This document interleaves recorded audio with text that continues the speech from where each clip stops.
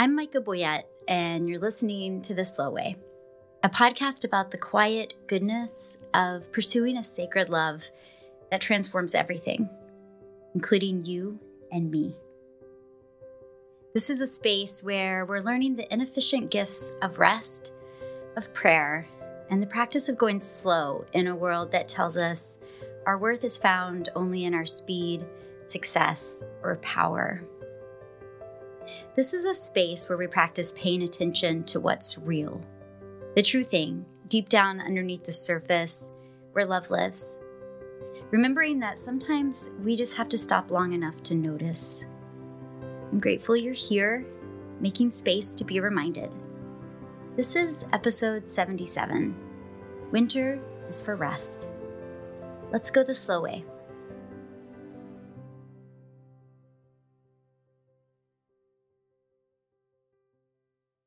I have a tender spot in my heart for the lesser-known church seasons. Don't get me wrong, I love Christmas for all its flair and fun, but I tend to long for the quieter seasons like Epiphany, which doesn't get as much love. Epiphany is named for the divine revelation granted to the wise men who visited Jesus, and it begins on January 6th, the day the church officially recognizes the visit of the Magi. Then it lasts. It lasts as long as it needs to until Ash Wednesday. Sometimes 4 weeks, sometimes 9. I'm sure someone knows why and how this is decided, but I don't. The main thing to know is this. Epiphany, created by folks living in the Northern Hemisphere, was intended to take place in the dark, in the cold.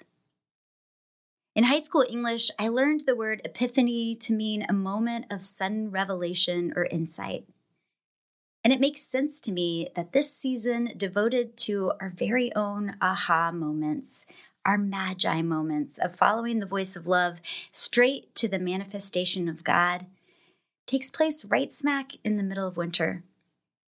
Revelation in the darkness, in the sparseness of our own lives. What have been your moments of revelation? The moments life shook you so deeply that you woke up and realized your way of being in the world wasn't going to work anymore. One of mine happened over the course of fall 2019, after a nasty fall down some concrete stairs. The concussion that followed did not line up with my general way of dealing with setbacks. I did my duty to rest a few days and move on with my responsibilities, but my inflamed brain and body refused to cooperate.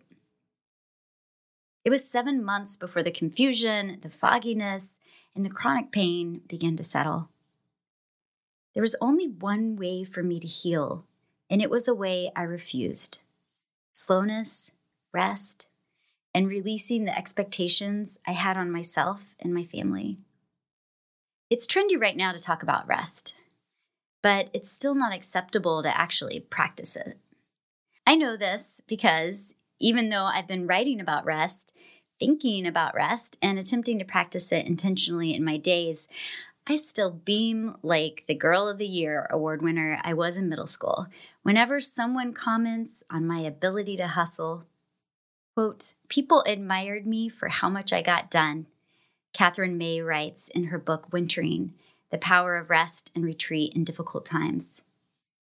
I lapped it up, but felt secretly that I was only trying to keep pace with everyone else, and they seemed to be coping far better. She goes on to point to that feature of modern life we all recognize, our, quote, "believing that everything is urgent and that I can never do enough." I didn't know how to heal from my concussion. I knew how to do the exercises the physical therapist gave me. I knew how to take the medicine the neurologist prescribed. But rest? Who knows how to rest, really? Everything is urgent. And if we are good because we get things done, who are we if we don't? May says that transformation is the business of winter. I love the East Coast for the starkness of winter's business.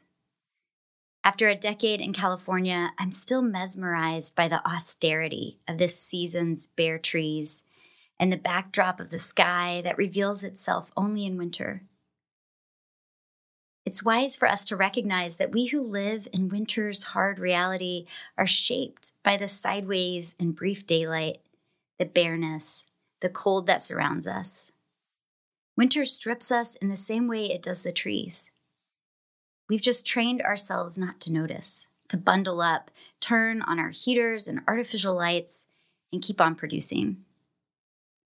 But what if this season is an invitation to acknowledge our limits and honor the limits in one another, to practice being still, less productive, more joyful?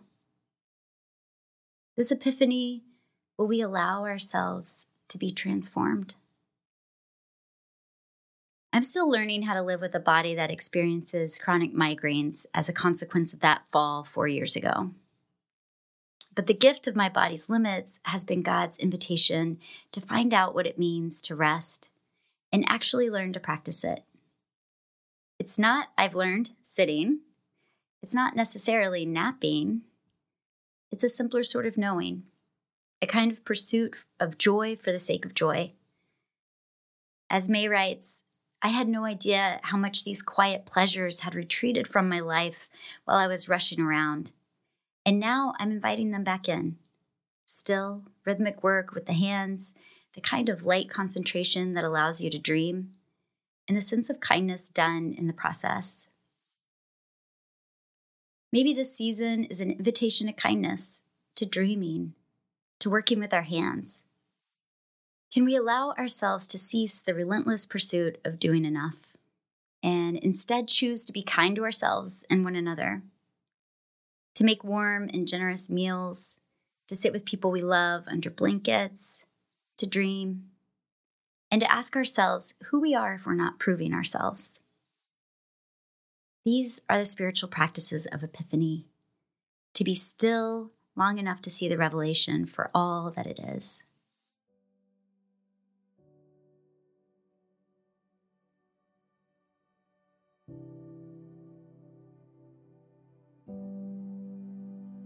A slow practice. I love the Danish concept of hygge. Forgive me if I'm pronouncing it wrong. Hygge, the commitment to coziness, meaningful connections, small pleasures, and gratitude during the winter season.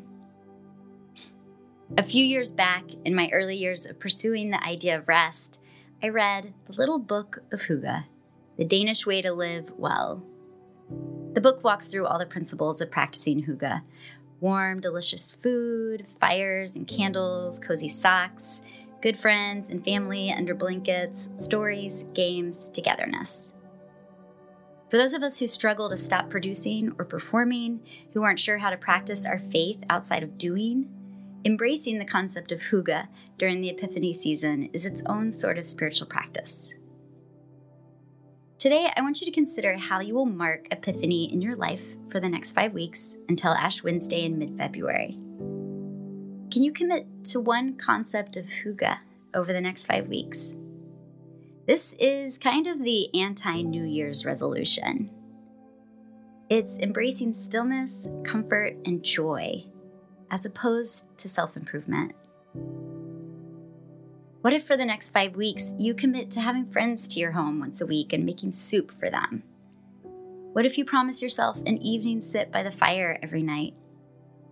What if you bake more bread, take time for more phone calls with people you love? These are the spiritual practices of making room for joy. For today's practice, I'm inviting you to ask God to help you know what you need in this season. How will you connect with rest and joy? Give yourself 5 minutes to rest in the presence of love and ask for what you need. See if any ideas rise to the surface for you. If a practice becomes clear for you, write it down and commit to making it part of your life from now until Ash Wednesday. Let's take some time.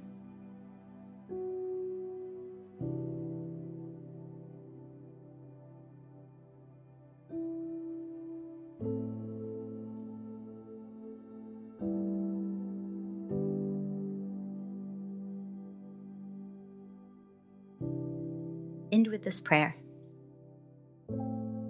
God of comfort in the cold, light in the darkness, transformation in the winter, guide me to choose rest and joy this season. Amen.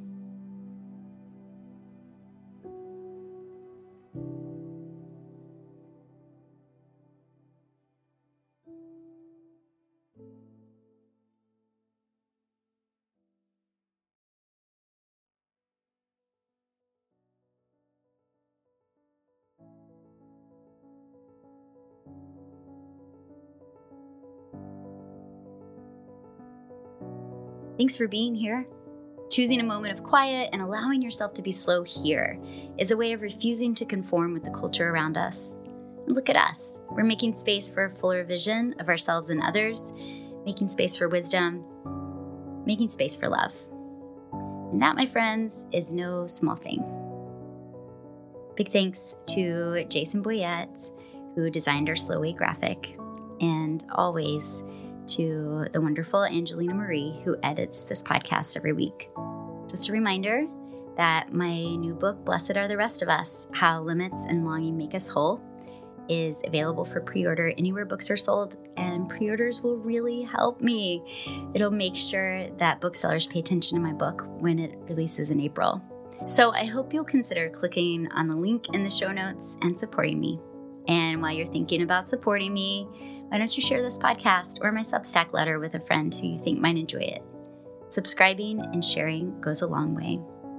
And don't forget, you can follow me on Threads or Instagram at Micah Boyette. And you can meet me back here next week. And I hope you will. See you then.